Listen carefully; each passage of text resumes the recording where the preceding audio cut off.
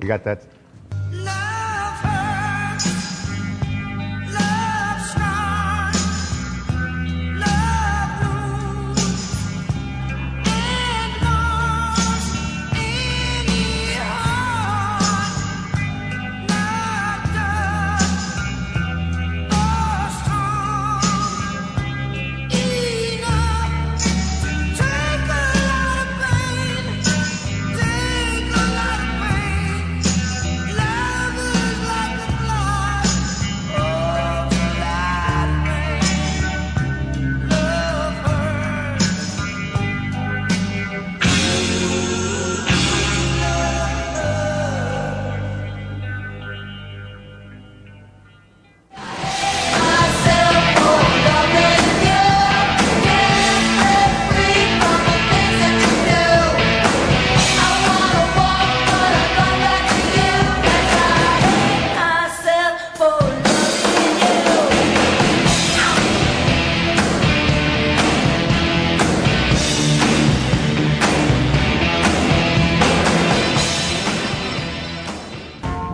Love stings. Love stings. Love stings. Love stings.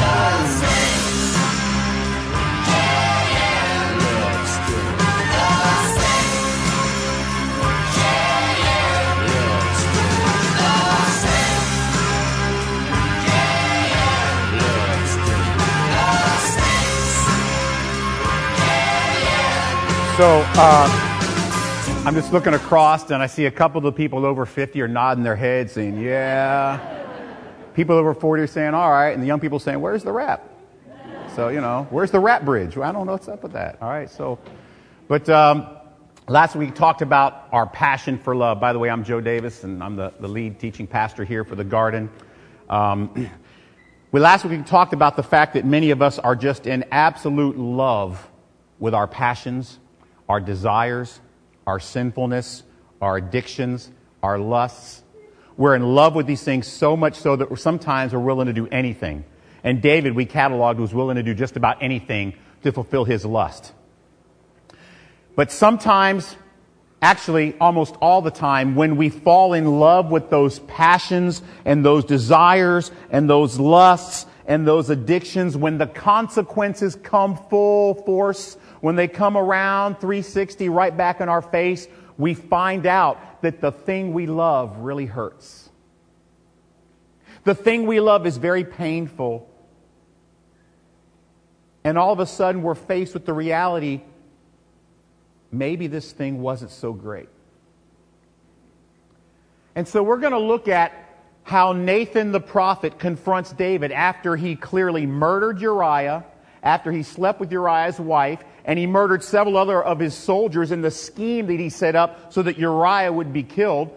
Probably, it's not out of the realm of possibility to think that maybe 150 to 200 soldiers died in David's setup to murder Uriah, to make it, look like she's a widow so he could take his wife. So that's a pretty sad story.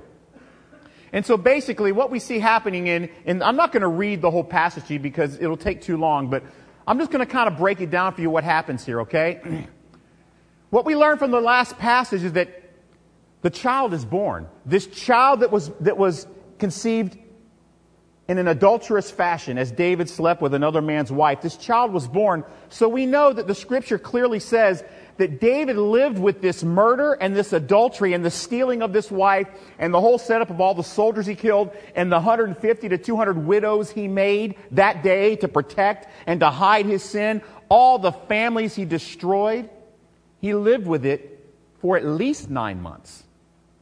The man after God's own heart, the king of God's people, a good guy who wrote all these psalms that are great and all powerful, right? And he worshiped God and all. He lived with murder and adultery and destroying 150 to 200 families for at least 9 months. It could have been a year. It could have been 2 years. He lived with it for a long time. And we know this not only because the baby was born, but also because the old prophet Samuel is dead and now there's a new prophet, Nathan. So there's been a transition of prophets. There's been a transition of a lot of stuff here. How do you think Uriah's family felt about this man after God's own heart at this point? Uriah's mom and dad. His immediate family. his cousins, his brothers. How do you think they felt about this king chosen by God? Do you think they hated him? Do you think they despised him? They knew what happened. As a matter of fact, everybody knew what happened, but nobody was willing to live in the light and realize what was going on because hey, that's the king. Don't mess with the king. And so God begins to confront David. Am I losing my... You'll have to advance this for me because I don't think I'm getting put the mouse back on the slide there. All right, so God begins to confront David. And here's how he does it, right? He uses a story about two men. And so Nathan comes to David and says, hey, David, let me tell you a story. There's this servant in your kingdom, and he's a poor guy. But he's a good guy. He's a really good guy, and he serves you well, and he does everything he can for the kingdom, and he's a great guy. And he has one lamb. And this lamb is not like livestock that they raise it to kill it. It's like a pet. The kids love it. It sleeps in the house with them. They love this lamb. They adore this lamb. They cherish this lamb. This guy is a servant to a rich man in your kingdom. This rich man had a visitor come from far away, a wanderer, the scripture says. And he came in, and the rich man wanted to entertain him and have a big dinner, but he didn't want to kill one of his own thousands of lambs that he has. He has a ton of lambs. He has a big flock, God. But he didn't want to kill one of his own, so he went to his servant and said, give me the lamb that you love. I'm going to slaughter it and feed it to my guest. You know, David, he could have taken one of his many, but instead he took the one lamb that this poor servant of his loved, and he took this lamb and he killed it, and he had a party with his friend who came from out of town. And the scripture says David was very angry.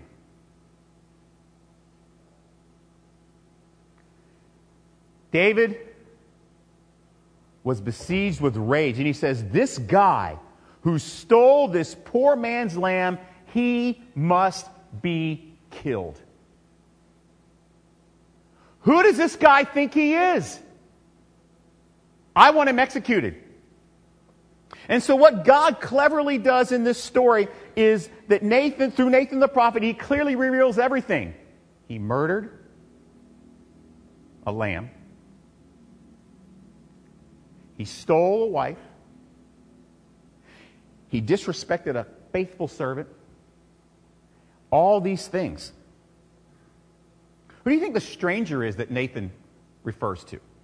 There's a lot of people that think that it's a picture of the enemy who walks about like a roaring lion seeking whom he may devour. Do you remember a few weeks ago I told you that our shift at first our focus was the fact that Satan hated David and wanted to kill him so the kingdom would never come about.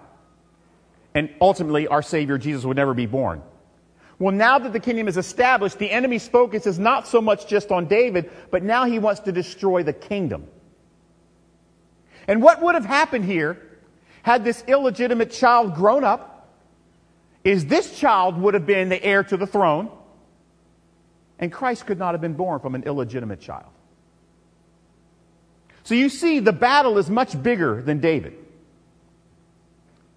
But he reveals the lust after the lamb being adultery, the killing of the lamb showing cold-blooded sin and murder. And he lived in this deceived, unrighteous state for at least 9 months until the word of God in the form of Nathan the prophet showed David the depths of his wickedness and his self-deception. And isn't that how it always is with us? The reason that we can fall in love with our desires is because you and me and you, we are so good at deceiving ourselves to thinking, it's okay, this desire is good. And so the second part of the passage, Nathan starts off by saying, David, you think the man should be killed? Guess what? You're the man.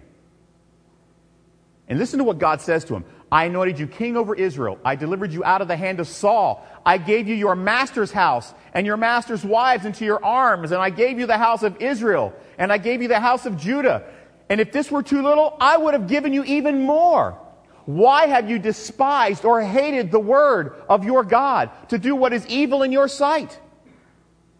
You have struck down Uriah the Hittite, with the sword. You have taken his wife to be your wife. You have killed him with the sword of the Ammonites. Now, therefore, the sword will never depart from your house, because you have despised me. David, you're a man after my own heart, and you hated me when you did this. You have taken the wife of Uriah to be your wife. Thus says the Lord, I will raise up evil against you out of your own house. And we'll be talking about that starting next week. I will raise up evil out of your own house. I will take your wives before your eyes and give them to your neighbor. For you did this thing secretly against the Lord. And Nathan said to David, but the Lord will reveal it before all the sun. And David said to Nathan, you're right.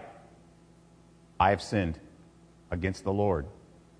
And Nathan said to David, the Lord has put away your sin, and you shall not die, even though you wanted to pass judgment on the person who did this with death.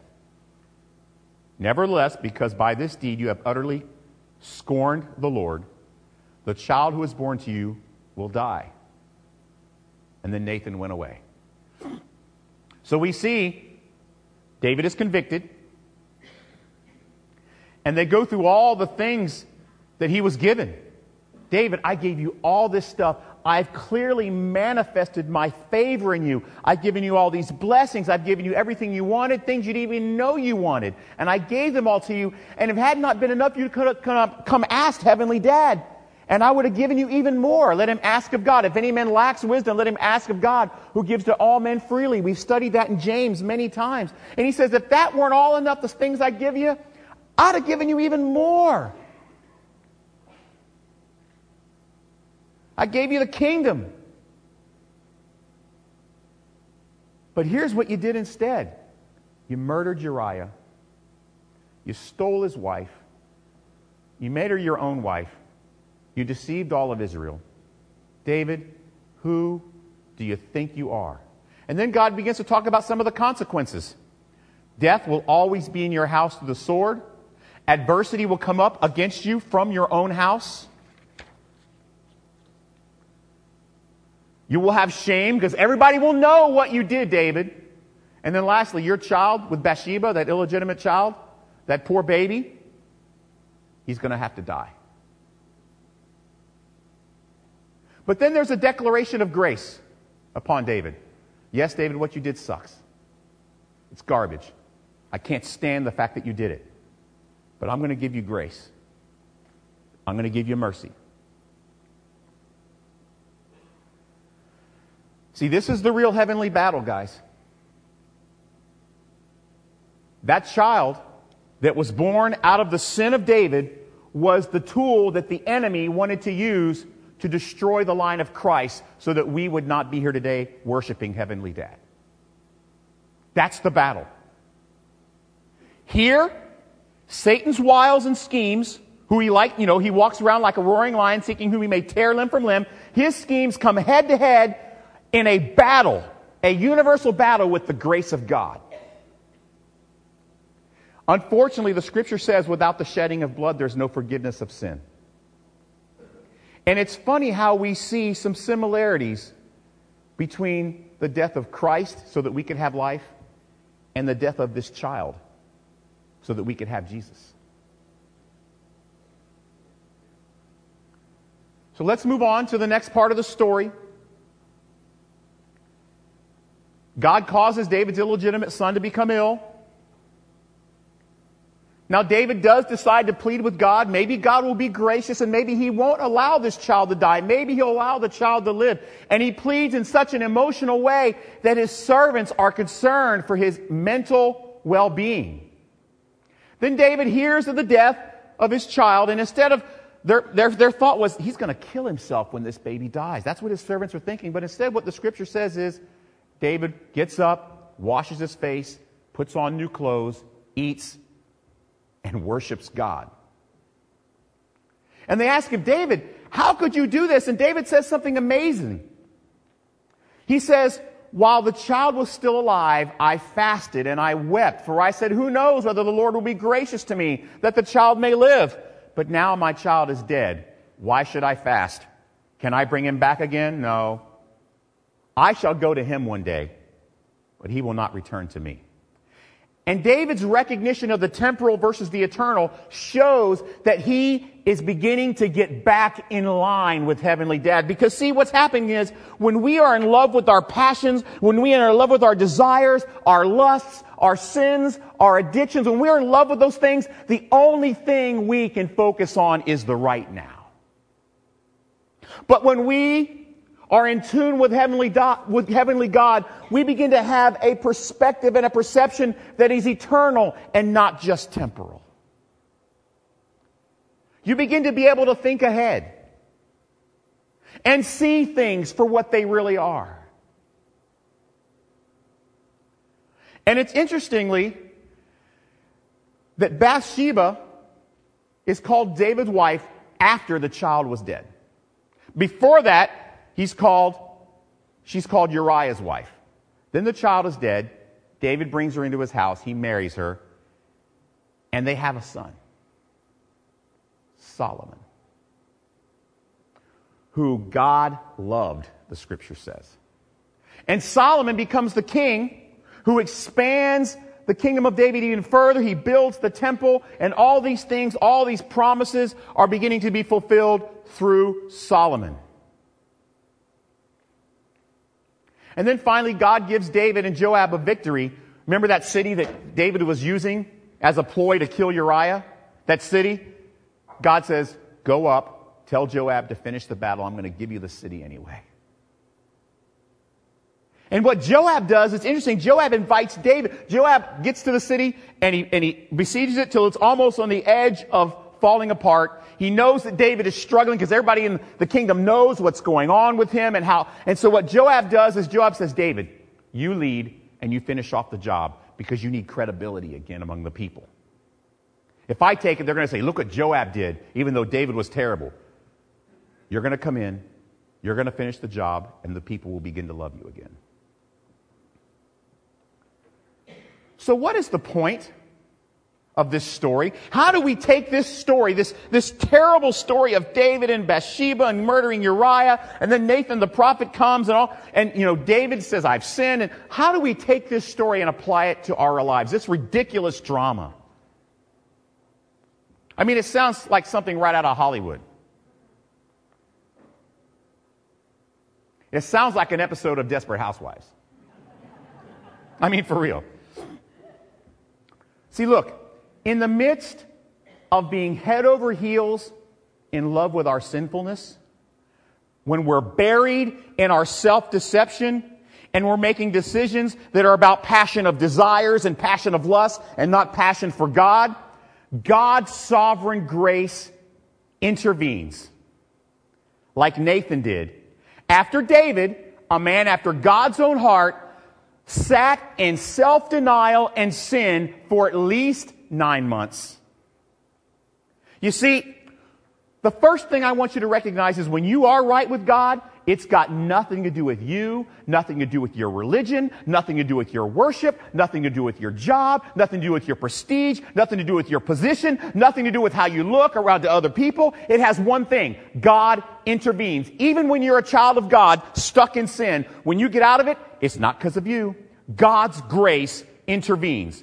David was a man. Do you think if David could be stuck in this sin for a year that you somehow are better than David? God's grace through Nathan the prophet and God's word had to intervene in David's life.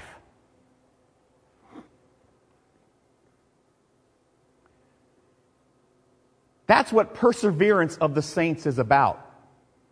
What we believe is that when God saves you, when God transforms you, He will always do a good job of completing that work in you. God will never fail, no matter how strong Satan becomes in your life. If God has saved you, if God has called you, if God has transformed you, if God has redeemed you, He will intervene. And when He does, here's what it will look like. When God intervenes in our life like this, it's our chance to turn back on our corrupted love of sin and our self-deception and turn it to where it should be, in love with brokenness. See, instead of being in love with our sinful desires, which destroy us, betray us. They devalue you as a person. We need to reevaluate our passions and fall in love with brokenness, confession, confrontation. For that is where the true enjoyment of a relationship with Heavenly Dad comes from. It doesn't come from fake holiness, pseudo-righteousness. It doesn't even come from expressive worship. Did you know that? That's not where joy comes from. Joy doesn't come from liking music. Remember I told you guys a few weeks ago, oh, that song was anointed. That just means you like it. Enjoyment from Heavenly Dad doesn't come from expressive worship. It doesn't come from giving lots of money. It doesn't even come from serving on ministry teams. It doesn't come from spiritual arrogance that allows you to think that you can judge other people in their sin. No, true enjoyment with your relationship with Heavenly Dad comes from one place: brokenness, humility, transparency, vulnerability. But we hate it, don't we? Don't we really hate brokenness? We should love it and hate our desires, but in reality, we love our desires and hate brokenness because somehow we are deceived in our mind by thinking that it tastes bad. We think that humility and brokenness and confrontation will cost us too much. Because now, if we really love and embrace brokenness and transparency and humility, we have to give up our love of desire and lust and addiction and sinfulness and arrogance and possessions and money and fame, even if it's local fame. Remember the vacuum story I told you last week? I knew you guys were wondering, how did that end? How is he even a pastor today? You guys remember I told you I was working for the Hoover Vacuum Company, and I was, a freshman in college, and I was coaching football full time, and I was, in school full time. And after about a month, I started fudging my timesheets, and I would sometimes not even show up and fill out that I was there, and I would get money. And my best friend and my roommate and the head coach of that team confronted me and said, "Hey, Joe, we got a football player on our team. He's our starting quarterback. You know him. I had a meeting with his parents and him today. He's not going to come to practice anymore, but he wants to keep starting." And I said, "We got to cut him. He can't be on the team." And he said, "Well, Joe, that's exactly what you're doing to the Hoover Vacuum Company." He pulled a Nathan on me. I didn't even know it. And when he did, it hit me square in the face. And I said, "Man, how did I get here? I'm in Bible college, for goodness sakes. I'm doing student ministry. I'm working with kids. I'm telling them, teaching them how to have character. David, that was my friend's name. David, how did I get here?" He says, "Well, Joe, you suck." He says, "But we all do." I said, "You're right. I was wrong." So I went to the dad. Remember I told you that it was a dad of one of the players on our team that had hired me, and I went to him, and I said, "Jeff, I got to confess to you. I've been stealing money for a month and a half.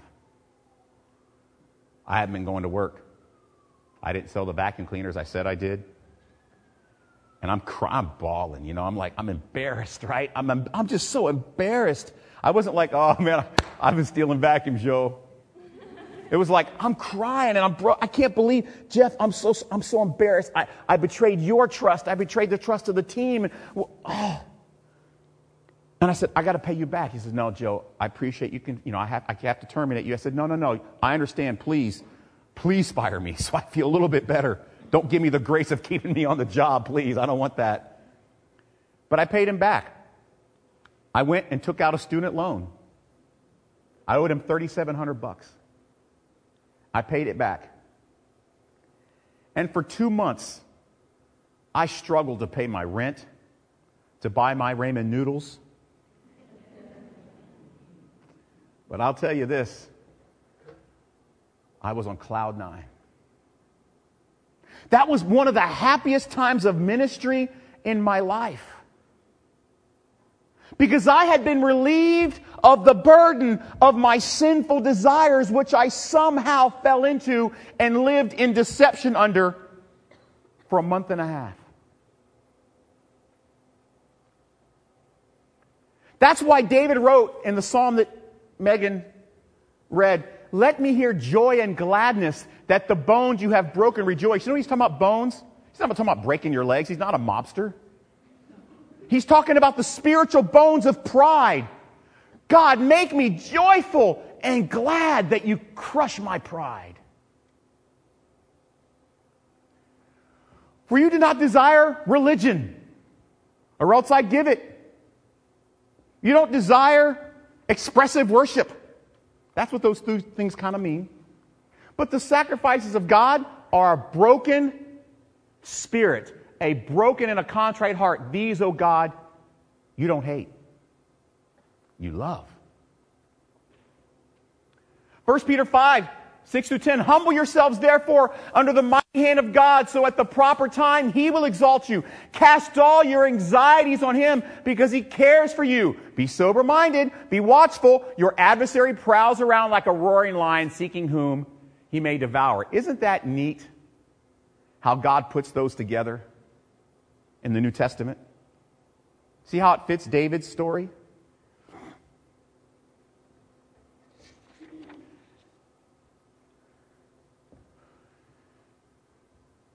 And after you have suffered a while, the God of all grace, who has called you to His eternal glory in Christ, will Himself, not you, He will Himself restore, confirm, strengthen, and establish you.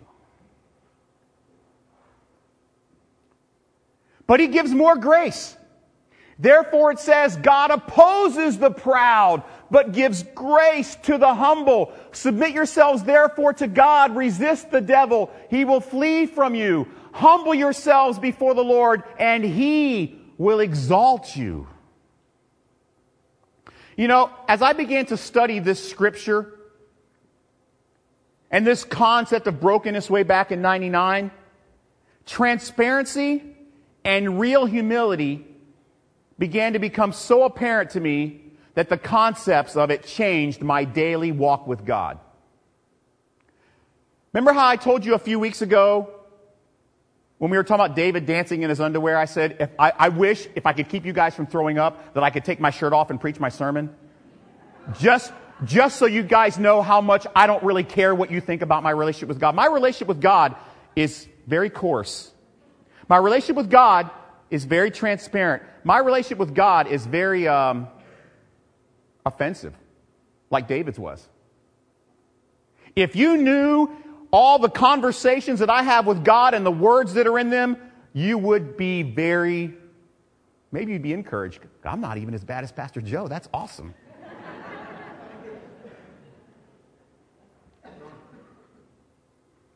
Because God has helped me realize my relationship with Him cannot be religious. It cannot be ornate. It cannot be dressed in a 3-piece suit. Although that's out of style now, right? So 2-piece suit. It has to be organic.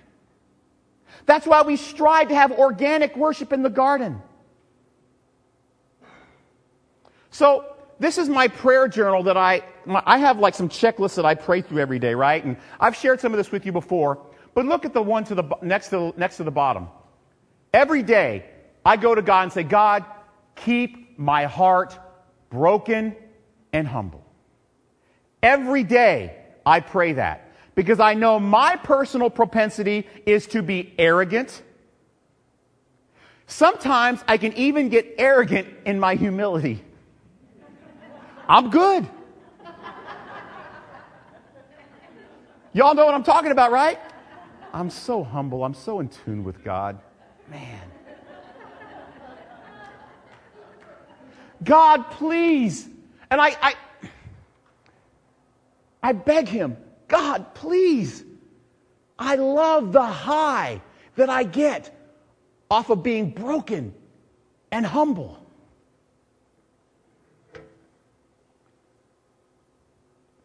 I have a couple things after my journal slide, but let me just read this to you. So what I wrote in 99 as I was studying 2 Samuel 12, I hate being caught, but I love when God brings about circumstances that make me quiet. Y'all know that feeling, like when you realize, oh, I made a mistake and you just shut up? I love that. Doesn't happen often, but for a second. When he reveals my sinfulness and self-deception, it forces me to the love of the gracious, forgiving Heavenly Dad. When the light flips on, suddenly I am made aware of huge burdens I carry, and the relief of those burdens is a high no foolish drug could ever bring. Because it is those times of sweet pain that remind me that I'm still connected to the Father. Because the Scripture says He loves whom He corrects. And if God is correcting me, that means He loves me. That means He's my dad. And I'm connected. And Satan can't cut that cord. So it seems, and this is what I'm going to close with, it seems most of us spend time chasing that high on life. That feeling that we get from a relationship or a possession or business or substance abuse, or sinfulness, or fulfilling of lust, or self-deception. It forces us to realize that.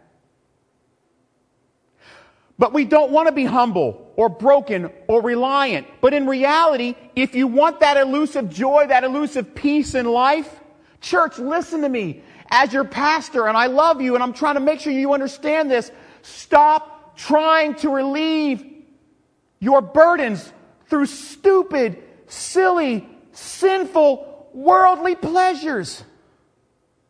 Because I'm telling you, true happiness can only be found when we finally understand brokenness, humility, transparency, and reliance on Heavenly Dad and His grace through Jesus Christ, who died so that we could approach the throne of God while we're dirty. Even if that dirt includes some of the crap that David did. You see, pain from when you realize your passions have betrayed you is actually the pain that leads to peace with Heavenly Dad. So today as a church, let's stop this stupid obsession over our desires to fulfill our passions and our lusts and our selfishness and our addictions and our cravings. And let's start craving and obsessing over being broken and being humble before God. Crave it. Ask for it. Beg for it. Every single day. You can't get a more simple, easy to fulfill, practical relationship application than that, can you, church? Let's obsess, instead of over our desires, with brokenness. Because it's brokenness that God loves more than anything. He even loves it more than when you worship Him.